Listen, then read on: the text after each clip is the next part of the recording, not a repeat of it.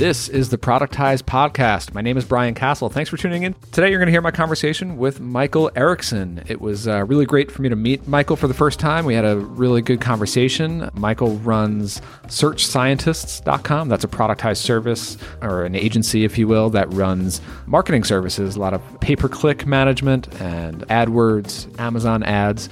But what was really interesting was this year in 2017, him making the transition from the service into a SaaS software. I think I know a thing or two about that. I could certainly relate. So he's been building software called AdBadger, which is an ad management platform for the Amazon ads system. So that's really interesting. We really compared notes on how we manage our agencies and putting people in place and restructuring our processes and teams. And I thought that was really interesting. And then, of course, making that transition into building a software product. And we kind of compared notes on working with developers to working remotely versus in-house, and the really interesting way that he met his developer at a dog park, of all places. So stay tuned for that. Without further ado, here's my conversation with Michael Erickson. Enjoy.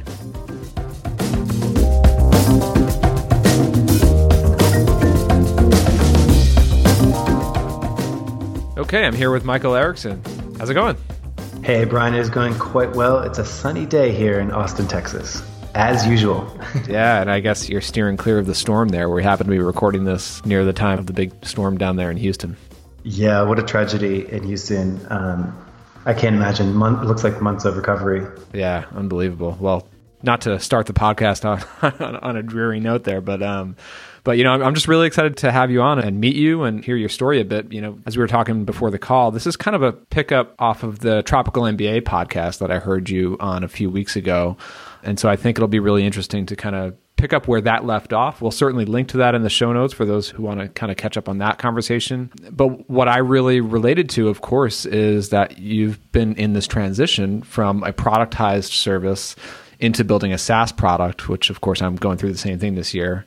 So it'll just be really interesting to kind of compare notes. But, you know, before we get back into your story, why don't we start off, like, give us a lay of the land, like tell us about your businesses. How does it all break out right now?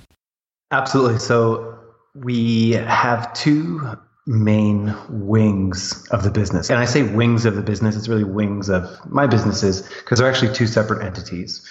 So separate legal entity. So the first and the largest at the moment is searchscientists.com, where we basically help businesses find more customers using paid traffic, things like AdWords, Facebook ads, and Amazon ads. And we use a lot of tools for fulfilling AdWords and Facebook ads, but I felt like there wasn't something out there that really did what I wanted it to. So I sort of scratched my own itch and started AdBadger.com. And AdBadger is basically a piece of Amazon software, which helps Amazon sellers better optimize their paid ads on the platform. Very cool. So, okay, on AdBadger, the new software that's coming out, can you give us a sense of like, where is it at in terms of the launch process? Like, does it have customers already? Is it out there yet, or still, like, where are you at?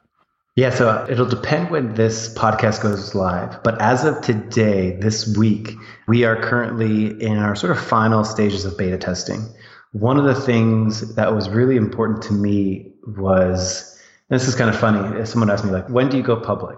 And, you know, for some people, it might be when my list hits a certain number or when this particular marketing event happens. But for me, it was really I want to be sure that the damn thing works. Like, I want to be able to know definitively that if you put an account, like if you put an Amazon paid traffic campaign into AdBadger, that it will spit out a better campaign.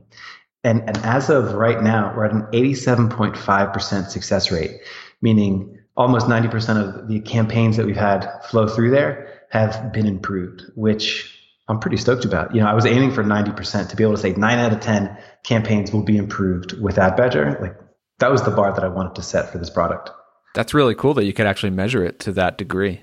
Yeah, I bothered our great lead developer, Trace. I bothered him good and plenty. And I said, can we get this fancy dashboard in the back end that actually tells us every single, like, I want to see statistics. I'm so fascinated by these pieces of marketing software. And, you know, Ahrefs does this, Moz does this, Word, like all these cool companies do this, where they provide like industry stats. Like, how cool would it be to know, like, hey, Like benchmarks. benchmarks, exactly. What's your industry? What's the normal click-through rate for, your kinds of products? How are you stacking up?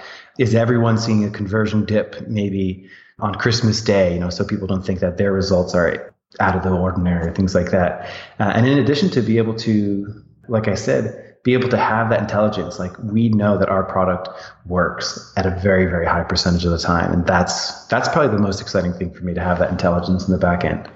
I love it. So a little bit later here, we're going to get into AdBadger, how you came up with the idea, exactly what it does, and the validation and all that kind of stuff. First, let's start on the other side of your business, search scientists, right? So, okay, so you mentioned that you do kind of ad services, whether it's PPC, Amazon ads. Give us a sense of like the size of that company, how many people, like if you're able to share revenue or however you talk about that. Absolutely. So the things that I like to give people the idea of what Search Scientist is. So we have about 50 clients. We manage about $1 million a month in paid spend on behalf of those 50 clients. And we are a team of 15, which means we have about 5 campaign managers and we have about 5 campaign optimizers. And then the rest are sort of like HR and support staff. And I think that's a fairly good overview of what Search Scientist is as of right now.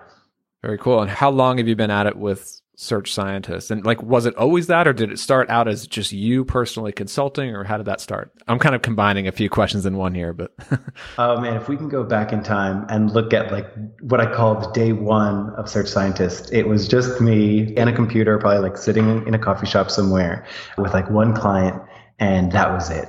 So it started with me essentially freelancing. And if you wanted to rewind even before that, I was freelancing, doing any kind of online marketing service, whether it be SEO or, content design or content marketing or AdWords or anything. I was doing anything that people would be willing to pay for. And I really did connect with... Were you coming out of a full-time job or something? So I sort of engineered the start of my entrepreneurial career. So I was a high school biology teacher in New Jersey, hence the name, Search Scientist. There you go. There's science, right? Oh, all right. It's all coming together for me. All right. Yeah. So I was a high school biology teacher in New Jersey, and I actually really did enjoy the profession. I think it's such a great profession. The good days didn't even feel like work. However, as you can imagine, there's a load of bureaucracy that comes along with being a teacher, and certain things that bogged me down, that made me very jaded, very young. I think that happens a lot with teachers, where they show up, they're very idealistic, and then they're greeted with, I'll give you a quick anecdote, actually.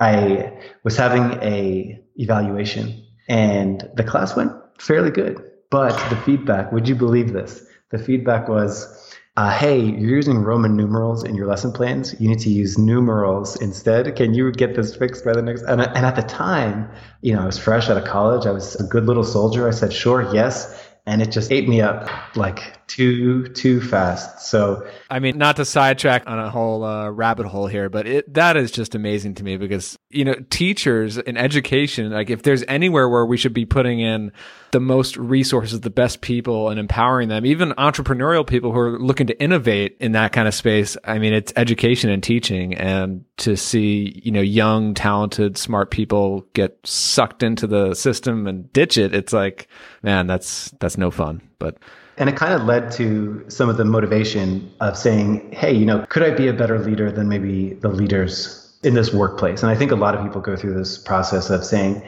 hey, I think I can run an organization better than this is being run.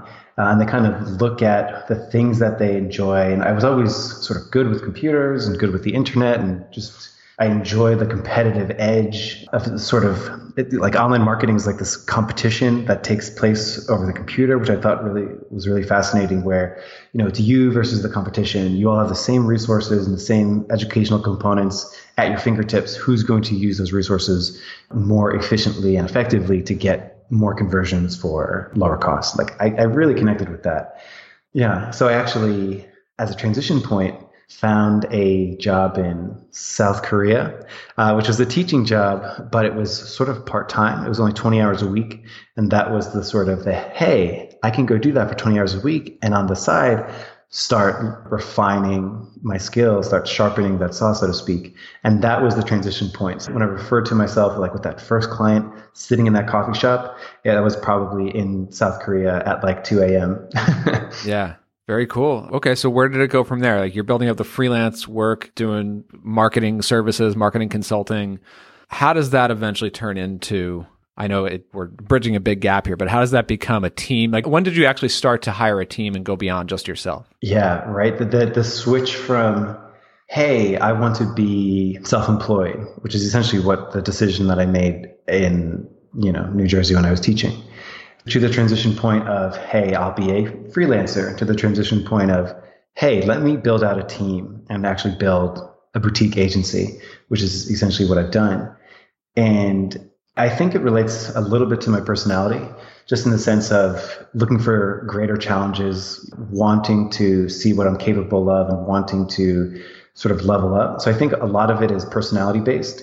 And I think the other side of it is like that excited me. Like in the same way that like online marketing is a competition, like wouldn't it be cool to get bigger and better clients and like see how you can compete at that level? Wouldn't it be cool if you can kind of structure an organization where you can, because it's really satisfying to like have a campaign go well. So wouldn't it be cool to do that instead of just with 5 clients, but maybe 10 or maybe 15? Like wouldn't that be like a fun so it was this very natural progression of leveling up, so to speak. Like to throw back, I know I mentioned it in the Tropical MBA podcast, but it's like I do very much love video games in the sense of like I think that's a lot of my personality too, like being able to like level up. Like what can we do to like level up in business? That's something so attractive.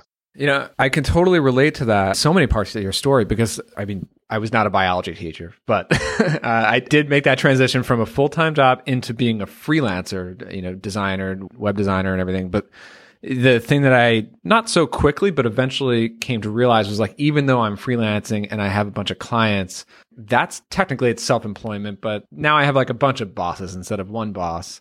And then I started to relate to, okay, how can I grow this? Like, yeah, I can keep raising my rate. I can maybe squeeze in a few more clients, but there's still going to be a ceiling to that. I need to grow beyond just myself and grow an actual business where I've got people in place, systems in place, and I'm actually working on the business. So it sounds like you started to hit that same kind of transition point. Exactly. And I often, I'll get a message from someone who's a freelancer. They do online marketing services and they say, hey, I'm curious what it's like to have an agency. And I understand like the move, like, sure, it makes sense. If you can have, if you can do 5 clients yourself, you can do, 25 clients with a team, you can do 50 clients with a team. But it's really different, a completely different skill set. It's a completely tool set that people need. And a lot of times when I do have those conversations with people looking to move from freelancer to agency owner, a part of it is like, do you have that almost like do you want it? Like, let's actually break it down because it's not just more money. I probably could have easily made more money just as a solo person. And I think there's lots of people that do that. They get into speaking, they move up the value chain and work with bigger and bigger clients. There are people that do that. So I think it's an interesting, really, really interesting dichotomy of freelancer versus making more money. And sometimes actually having an agency isn't the answer. But I feel like it's something I think is important to mention too. So tell me a bit more about your agency, like how you've structured it. What are the roles on your team? Like who does what? And what does a typical client engagement look like? Absolutely. So this is something that fascinated me for a very, very long time of what does it actually look like? Like how do you actually service clients? Because it's very easy when you're just a solo person. What's the team look like? Well, you wear every single hat possible. You do the accounting, you do the customer service, you do the fulfillment, you do the strategy, you do absolutely everything. So then it's this kind of like fun opportunity to, sit down with a pen and paper and actually draw out an organizational chart to be able to say, who does the client interact with? Why do they interact with them? Should they be interacting with anybody else? What does the interaction look like? So mapping all of those things out is like a really, really fun exercise. So specifically the way that it works is every client has a few people actually working on their account. One thing that I decided to do fairly early on was not actually have customer service dedicated people. Let me explain what that means. So I didn't want anyone on the team communicating with clients about their accounts who weren't in their accounts, if that makes sense. So I wanted to create the environment where clients could email the same person every time and not have it get potentially bounced to a project manager who didn't understand their question. So it goes directly to the campaign manager. So our campaign manager is our main point of client contact. And this campaign manager knows paid traffic. They have good customer service skills, which is a really nice center of the Venn diagram to get someone that knows paid traffic, but also has good customer service skills. So that's the person that the client interacts with 99% of the time. That campaign manager does a lot of the strategy, does a lot of the planning, makes sure things are up to our standards, and they work alongside a campaign optimizer. And essentially what a campaign optimizer will do is fulfill some of that strategy for the campaign manager. So if the campaign manager says, hey, this client is spending $30,000 a month, they get so many clicks a month, we should have negative keyword research optimization once every week for an account this size, based off what their current status is. They'll then go assign that task in negative keyword research to a campaign optimizer. The campaign optimizer knows how to do negative keyword research, and that's the account fulfillment. That's interesting about the separation, so in my case with audience ops, it's somewhat similar in the sense that we do assign a small group to each individual client account. So of course we're doing different things, like we're producing content, you're managing ads, but we do have dedicated project managers as the communication point, and we purposely separate them from the writers. So the client does actually meet the writer during the initial kickoff call for some research. But after that, my goal was to not bog down the writer with all this client communication stuff so that we can allow the writers to just write. So there's that, but there's also the piece of like, we need really, really good communicators and the type of personality that can thrive talking to clients every day. And the best writers aren't necessarily the best client communicators. Like, do you run into that with like campaign managers talking to clients? Like some are really great at campaigns, but maybe not great with clients. Yeah. So there's two questions. The first is, I think you're absolutely right. I think a lot of paid traffic people and a lot of like deep practitioners are not necessarily great communicators. You're absolutely right. The thing that one of my beliefs about paid traffic services is that the communication part is super duper tied to the actual optimization part. And it's almost just as important in the sense of, like with paid traffic, there's always going to be ups and downs. In fact, there's this meme where it's like an Office Space character and like the guy's sipping coffee and he's like looking down at the office worker and he says, hey, thanks for the 16 months of positive ROI growth, but we just had a down week, so I'm going to fire you. And it's this like meme inside online marketing services. And I've always been of the belief that if the person knows, likes, and trusts the actual person working on their account, then they will trust that we'll be able to weather any potential storm that does come through.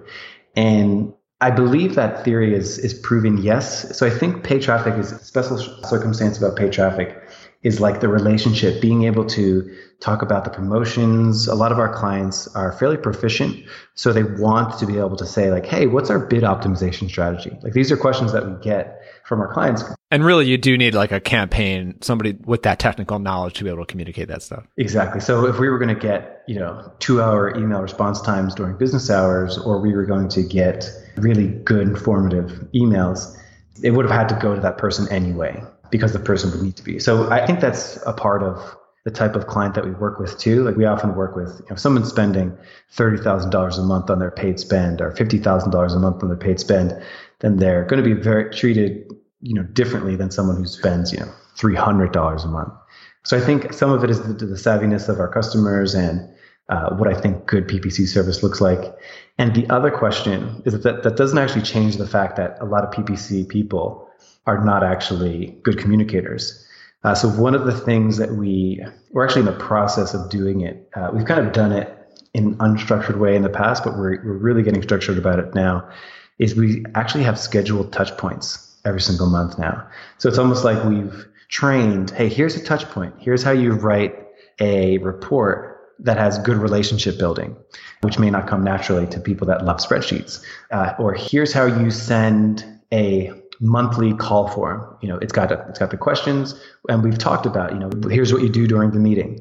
We also have another touch point too, which is like a third person involved with each client, which is actually like a floating campaign auditor. This is a position that I'm really excited we introduced maybe a few months ago. And essentially what this person does is actually rotate campaign to campaign. They basically have a mission to take a deep dive on one campaign a day and essentially get a fresh pair of eyes in there. What else are we doing? What's our continued value? Did anything new come out that maybe, it's not necessarily to like audit the account in the sense that we're going to find everything wrong with it. It's more so, what else can we do that maybe, because there's so much that comes out in online marketing, to be able to get someone with a fresh pair of eyes whose only job is to brainstorm new initiatives. That's been really, really cool. And it's a really nice way to sort of surprise our clients. Like, hey, I know you talk to so-and-so all the time. I'm this person. I'm a client success specialist. And I noticed that we can also be doing these things. This new thing just came out, and I just want you to know we're going to be incorporating it over the next couple of weeks. Yeah, again, we do kind of a similar thing. We have somebody on our team who's a team manager, and she does kind of float across the accounts, and she holds what we call like writer sessions, where she'll pull in 2 of our writers into a 3-person meeting, just talk about the articles you guys are working on this week, and bat around ideas, give each other criticism. And it really helps to just add a layer of like quality and like insightfulness that you wouldn't otherwise get. But, I like the fact that you brought up that structure and how you have these kind of routines. One thing that really jumped out to me when I was listening to you on Tropical MBA, I noted it down. I have to ask you about it because it's something that I've been thinking a lot about recently in my productized service is SOPs and processes. We have a ton of them. Like when you said something like, we used to have 200 plus SOPs and now we stripped them all away and it's much more lean now.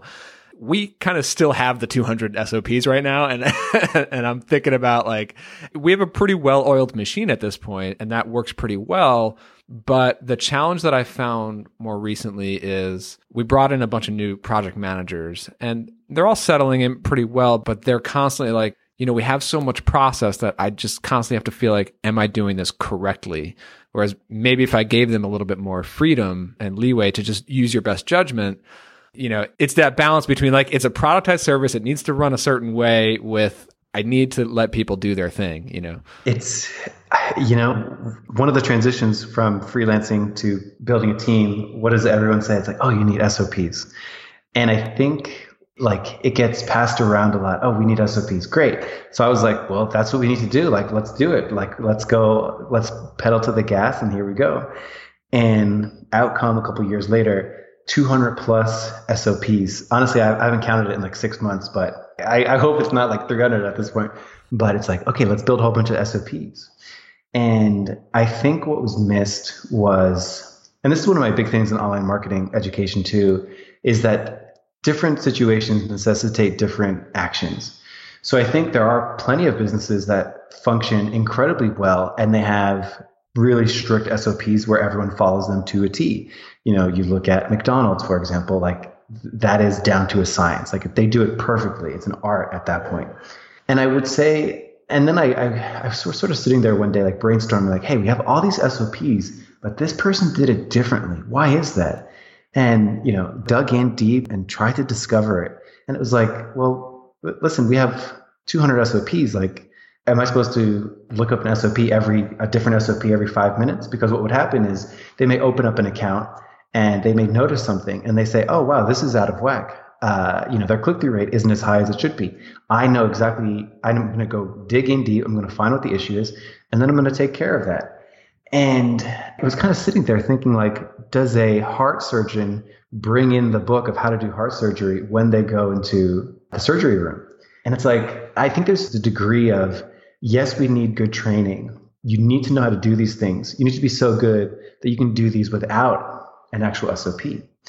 So what we've taken these 200 SOPs, and first of all, we're clearing out a lot of the things that are just redundant, like simple things. We created SOPs for I don't know, like minutia, which got in the way of people, and things that they are already trained on, things that they already do, things where, whether you capitalize a certain word in a certain, like I'm trying to like think of something so minute, but like we were bogging them down with SOPs surrounding minutia. And what we've done instead was sort of say, hey, businesses are made up of systems. Let's actually visually map out that system. So our proposal system, beautiful now. We used Google Draw, and then we actually sent it to Design Pickle, and they beautified it for us. And now it looks great. Now we're like proud to have this wonderful PDF. But visually, you can see lead comes in, lead gets replied to, lead gets scheduled, introduction call, lead gets campaign audit. Based off what the campaign audit happens, different contingencies. So each of those steps, people are expected to know how to do those steps. And you shouldn't necessarily need and different people may do an audit in different ways, basically. To just finish this thought about what this like one pager. So this one pager has this entire system mapped out visually. Underneath it will have like SOPs to be aware of, like SOPs to know if you're going to be involved in the system. So what we do is we have a meeting, we map it out, we talk about it. We say, do we understand how to do this particular step? Is it mapped out at a high level? So it's like, what is the 80-20 for this actual process of creating a campaign audit, of auditing a campaign? What is that 80-20? Right. Like what's supposed to come out of it? What are you supposed to end up with? Mm-hmm. So, the Pareto principle, focusing on the 80-20, like what's the meaty parts for you to know of how to get this done? And we have professionals on the team. And I think one of the big things too is like if you have smart professionals with good training and you have good communication about what's expected in each step, you don't necessarily need to tell them every single micro step. Let them be professionals. Yeah, totally. I mean, I've kind of come to a similar conclusion, although we still do have a lot of process, but a lot of my approach has always just been have process around the way that we deliver the work and schedule the work and manage a client's experience.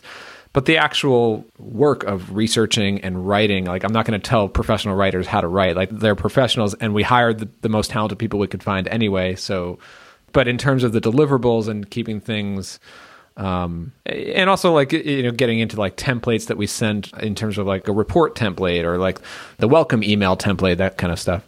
Yeah, it helps to have the process, but yeah. Minutia is the issue, I think, where it actually becomes an impediment to getting good work done.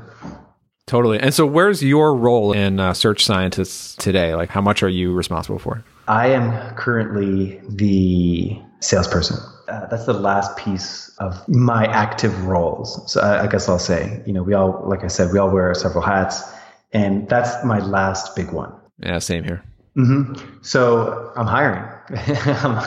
Excuse me. So I'm actually hiring for a salesperson as we speak. We hope to have a job posting out. So depending on when this goes live, we probably already have one. So we're hoping to hire within the early parts of September. And I think my role is really, I heard this put beautifully by my business coach. He told me this anecdote about Steve Jobs and Johnny Ive, Johnny Ive's the designer at Apple. And he said, Steve Jobs didn't really design like the MacBook. Johnny Ive did. But what Steve Jobs did, it was he came and he helped Johnny Ive produce a better product. He acted as an editor. So I've really been using that to sort of guide a lot of what I do. I'm the editor now. If our client success specialist comes up with a plan on how to do that, that monthly wow, that the monthly surprise, like, hey, I just want you to know we have another person in your account. So if we have that person coming up with that process, it's my responsibility to make sure that process is as good as it possibly can be, to get him on board with excellence. And that, again, it's like another skill set that I had to learn if we're going to branch out to different areas, if we're going to build software as well. I can't be actively managing every single piece of the machine. There needs to be really great people on the team with really good training that have really high standards. Otherwise, AdBadger wouldn't have the time. So the last thing that I do actively, aside from the leadership editing, is salesman. So eventually that is the last thing that, I'm hoping by October, we have a very talented salesperson on the team. Nice. And that is such a tough final, maybe not final, but like as you're more advanced, a few years in, training yourself to let go of certain higher level responsibilities, like sales, but also that editing role, right? Like yesterday I had a call with my team manager. We decided that she will become the checkpoint. Like people are not really going to escalate stuff to me anymore, like starting now. And I'm just trusting her that she'll basically make the majority of the decisions and the majority of the judgment calls. And when she needs to pull me in, it'll be her call to do that or not, which I'm a little bit scared today because my inbox is like empty. I'm like, what's happening right now? But like, it's a good step to make. But I think that's a good transition into going from productized service to building a software product. So like what came first? Was it the idea like I want to build a software product, or was the idea for AdBadger came along and it's like, oh, maybe we should build this as a software? Like, does that question make sense? I guess part of what I'm asking is like, why not just stick with Search Scientist? Why get into a new product at all? So I think I'll begin by saying this is very much in my domain of expertise. I've been doing paid traffic full time for years, that 10,000 hour rule, we've got it. And to be able to look and say, okay, we have this wealth of information on paid traffic. Is there anything that we can actually do that's actually more impactful inside the world of paid traffic? And that was software. But it didn't start that way. It legitimately started by saying, hey, we use these tools for AdWords and we use these tools for Facebook ads, but the tools for Amazon PPC don't necessarily seem to do what we want them to. Like it doesn't mirror what we believe a good optimization process is. So we've been doing this manually, manually in the sense of do negative keyword research once every 2 weeks, do bid optimization once every 2 weeks, refine campaign structure once a month, all these different things. It seemed like there were no tools out there to help us do that more effective and efficiently. And that started the conversation. I was reaching out to some friends that I knew that actually had Amazon software themselves, and started the conversation. Hey, what do you think about this? Is this a viable idea? Lo and behold, here we are. 8 months later, the development process is longer than expected. So I had my own expectations going into it, and to touch on some of the things that you asked about, I think a lot of service providers romanticize. I know that I do. They romanticize, oh boy, wouldn't it be nice just to have a product? Shouldn't I just have an e-commerce store? I can't tell you how many times I've been asked, oh, hey, Mike, you work with so many e-commerce stores. Why don't you just start an e-commerce store? Like, you know so much more about marketing than these people. You'd be able to, and I don't. So I think there's this overall fantasy that like services are very, very difficult and products are much, much easier. And, maybe there's some truth to that. The grass is always greener, right? The grass, exactly. So I've discovered through the development process that it's not an absolute cakewalk. We realized that very soon that there's so many, the Amazon API is frustrating. So you'll be asking your developers, hey, can we test this? And it's like, oh, hold on. We need to go through database management for 4 days. And it's like, oh man, like, so everything's longer than expected. Totally. It's a slow, somewhat painful process. And I've gone through it myself, and I definitely know, you make all these projections like, oh, we can build that MVP in 2-3 months. And all of a sudden you're 6-8 months into it. And here we are. That's it. Yeah. I do want to dig into the development process and how you've approached that. But before we do that, I guess, can you tell me just a bit more about how you validated it? So obviously you guys are working in it every day, and you're frustrated with the lack of tools for managing Amazon ads. So you guys certainly experienced the pain, and you could see how a company like Search Scientist would use this. That's great to build your own software, but did you need to prove to yourself or validate that other customers are out there ready and willing to pay for this thing before you invested in it, or how did that work? One of my favorite things to think about when it comes to software, and this didn't apply directly to how I started software, but there's this kind of concept, I believe he talks about it in The Lean Startup, which is a great book. He calls it the Wizard of Oz effect, or the Wizard of Oz test, where basically, the thing about the Wizard of Oz was that on the outside, it looked like this big, powerful thing, but it was really just some guy behind a curtain. So to be able to basically have that, and I kind of do have that with Search Scientist, which is basically asking, will people pay for Amazon ad management? Will people pay for unloading that task to something, whether it be a person or a piece of software? Are people willing to pay for it? So, and I knew the market intimately. I knew a lot of the concerns of the customers. So I had a lot of domain expertise. inside of it. But in terms of did I run a landing page test, did I run Facebook ads to a landing page that said, hey, this piece of software is coming, it's going to do XYZ, opt in to find out? I haven't, just because I did feel like it was already validated from years of doing it manually with customers. Right. Like technically people have been hiring you to do the job that AdBadger essentially does too. So exactly. Mm-hmm. Got it. Very cool. So how did you or how are you funding the launch of AdBadger? Is it purely out of profits from search scientists? So I've learned something very cool in 2017, that it's business is really fun with great partners. So I actually do have partners at AdBadger. And what's cool about it is that we've all, either through sweat equity or cash in the bank, we've all sort of, and not necessarily like I needed it, we could have fueled it with search scientists, we could have. But the reason I chose not to was just to get smart people on the team, people with software experience, be an advisor, sit on our, quote unquote board, provide your experience, and let's do this. The developer also has ownership in it too. And it has created this environment where there's multiple people that care at a super duper high level. And it's been so powerful. So to me, seeing the direction that I want to go, it was important for me to have other people with ownership to be invested at such a high level with AdBadger. And it's been game changing. It set the tone in better than I could have imagined. So our first developer is an owner, and he's got this owner mentality. And the second developer, guess what? He's absolutely incredible, and he also takes great ownership. And it's created such a fantastic culture, just accelerating our progress. That's really interesting. I want to dig into that a bit, because for my current product ops calendar, I went the other way. I'm just hiring, and it's been really, really tough and slower than I would like, not just because development is slow, but also for cash flow issues, right? Like had some ups and downs earlier in the year with audience ops, and that I had to slow down development because I'm paying for it. So that's really interesting. Tell me about that. Like, who make up the partner, like the ownership partners in AdBadger?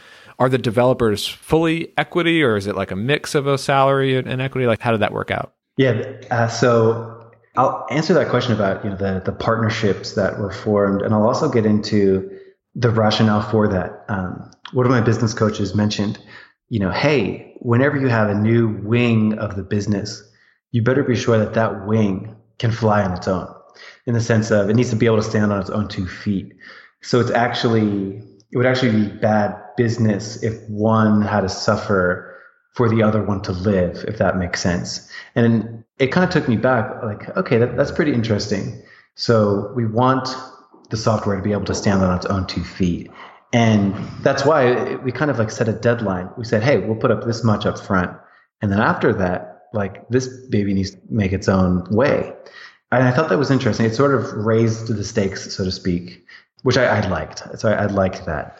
But in terms of the people involved, these are people, 2 people have previous software experience, which I thought was incredibly valuable, me as a non-technical person, to get people to be able to, hey, what's good SaaS pricing strategy in your experience? To be able to get that invested person that you can bounce ideas around with has been invaluable. So those 2 people are the developers on the product? No, we have 2 advisors, and then we have 1 developer who has equity. Okay, cool. And where did you meet all those people, the advisors and the developers?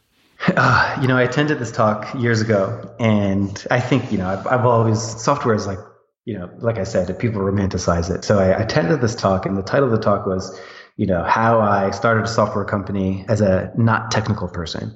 And I was like, oh, this is incredible. This is going to be a non-developer talking about how they found their developer and they launched the successful software. And the person goes on and on and on and on and on. And then I was like, okay, great. What's the framework? How do I find a developer? And long story short, they started dating. So they met each other while dating. And I was like, okay, that's not a framework. And it kind of left me feeling like, I thought I was going to get the system. And now, hopefully in a couple of years, if we have a successful piece of software, maybe I one day could be giving a talk how I found my developer, and I'll probably give the same flat answer that I heard. You got to get lucky, basically. You have to. So this is the most Austin story. I was standing in a dog park. My dog's running around. There's somebody next to me. And I was like, oh, you have a dog? Oh, yeah, me too. What is it that you do? We just started talking. And we'd go to this dog park every, couple days. And I would ask him, like, hey, have you ever heard of this software language? And it's a language that I knew needed to be patched to the Amazon API. And I just asked him, like, oh, you've had an experience with this? And he's like, oh, no, I don't really have experience with that framework. Like the next time I saw him, he's like, hey, that framework, I looked it up. It's awesome. It's going to help me so much. And I was like, well, okay, this guy's motivated. This is like, what an incredible characteristic. And that is how I found my developer, in a dog park here in Austin. That is an Austin story. And that is, I've never heard anyone, everyone talks about, oh yeah, I went on Upwork and I had this strategy to test out developers, or they get referrals from folks. But meeting your lead developer at a dog park in Austin, I can't say I have heard that one before. It's very interesting. But that's awesome, I feel like it's very Austin. Yeah. Was that meeting, is that partly what led you to decide to build this company, AdBadger, in-house with an office, whereas Search Scientist was remote, or did that decision come earlier? Yeah, I think it was part of the decision. You know what? It's almost like it's okay to almost like optimize for experience too. There's something really cool sitting in the same room. Because as you surely know, like development is a hard road to walk. Things break. The developer will want to work on one simple thing, like, I'm oversimplifying, but hey, can we change the color of that button? And then like 20 hours later, it's like, still working on it. I discovered like 12 other issues that I'm addressing. And like, that's like very, very normal. So to have someone in-house to be able to communicate that with, especially because I'm not technical myself, I'm learning, but to be able to have that person communicate with you is great. And optimizing for experience gets back to, it's fun to share experiences outside of work with people that you work with. So, we have a few members of the team playing a volleyball league on Mondays. This is like fun. So we're optimizing for experience, and that's been really cool. That's cool. Yeah. Obviously Audience Ops is fully remote, and that really lends itself well to being remote. Everyone's just kind of doing their own thing. We've got our systems and processes, really very few internal meetings at Audience Ops. But since I've been working on the software product, I've got 3 different developers, all in Eastern Europe. So in that sense, we're all remote too. And I still love the idea of working remote for many reasons. I just like the flexibility myself to be able to kind of come and go and work whenever I want and wherever I want. Obviously, the talent pool is worldwide rather than my area code, and the rates here compared to, somewhere like Eastern Europe. But and there is certainly a big but, like what you were just discussing. I've talked about it on other podcasts, how early on, and my developers and I were new to each other. We had a getting to know you period where it was like, okay, they went with one requirement that I had laid out, and then they kind of went into a hole for 2 or 3 days, like hitting a wall and then working through it. Whereas if we had just communicated, or maybe if we were in the same room together, I could have been like, oh, I didn't realize how complex that was. We could just tweak the requirement and save 2 days of development. I have this thing in business and online marketing and all these things. And so if someone says, hey, we want to start doing Facebook ads and we want to start a landing page, like never done it before. And they're kind of like, well, what do you think? And my answer is like, well, it's never going to be as bad as it is right now. Like, this is your first time. It's going to be really bad. So one of the big things I've learned, like, I'll never be as bad at communicating the app itself to other people as I am right now. And I feel like being in the same room has helped in many ways, because one of the big things that I wasn't expecting, in my head, like I can picture the app in my head. I can picture what it's going to look like. I can picture what people will do. And then it actually, I don't actually have the picture in my head. Mapping out every single step of what the tool is. Like, what's the first thing a user sees? How do they know it? Like, this exists in your head. Of course, you know how it works. How will a user know how it works? So writing meticulously everything that each screen of the app will do, handing it over, and then seeing what they produce, which is this beautiful thing based off what I said. And then me scratching my head, actually, I don't think I described that properly. Like, I don't think I was clear there. I'm sorry. And remapping it. And now that you see it is your user experience. That's been a really interesting part of the development process of actually going from idea in your head because you're so intimate with this, and then actually mapping it out in a way that someone could read and understand, drawing out screens on a piece of paper. So each tool actually has like 10 pieces of paper somewhere where actually like drew it out, like person clicks on this, next page, redraw it. Then this happens and then redraw. They have options. It's been really interesting seeing how to take something from idea to code and then visually put it on a screen. Yeah, it really is pretty exciting once you get like a working version that you could actually start to use. And it's so exciting. So, as we start to kind of wrap up here, so we're recording this here in end of August 2017. This will probably come out in a few months from now. What's coming up next? Like, I'm actually kind of curious, like, what are the next steps in terms of launching it, the initial marketing push for AdBadger? How are you going to get the first customers? Is that kind of like what's next on the roadmap for you? Or? Yeah, exactly. So now that we are starting to see that the app works and that not just works in terms of free of bugs, but actually makes campaigns better. Now that we're actually starting to see that it can actually improve campaigns, that will sort of be our battle cry. And, we'll do a lot of different marketing strategies. Nothing that we haven't invented ourselves, content marketing, Facebook ads, and paid traffic, all of those good things. So yeah, that should be the next step. And, we want to be cautious, getting our first paying customers, listening to early feedback, getting our next round of paid customers. So I'm really excited to see what you can do with software, open up the doors to your first 100 customers and, take their feedback and improve it so that when you open up to the next 500 customers, you have a much better product. Yeah, Lean Startup was I borrowed a lot from Lean Startup. What can we do to get information on our customers to then fuel the next round of development? Nice.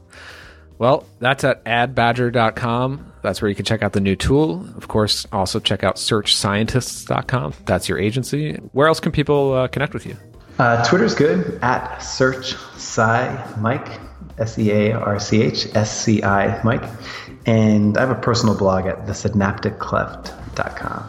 All right. Well, we will definitely get all those linked up in the show notes. Michael, this is great. Yeah, thanks for doing it. Thanks so much, Brian. Okay, that wraps it up. Did you enjoy this one? I mean, it couldn't have been that bad. You made it this far into the episode, right? So head over to iTunes, leave a 5-star review. I'd really appreciate it. And if you're not on my newsletter yet, there's a lot more happening over there, and so you'll definitely want to get up to speed. You can join over on my site, castjam.com. Have a great week.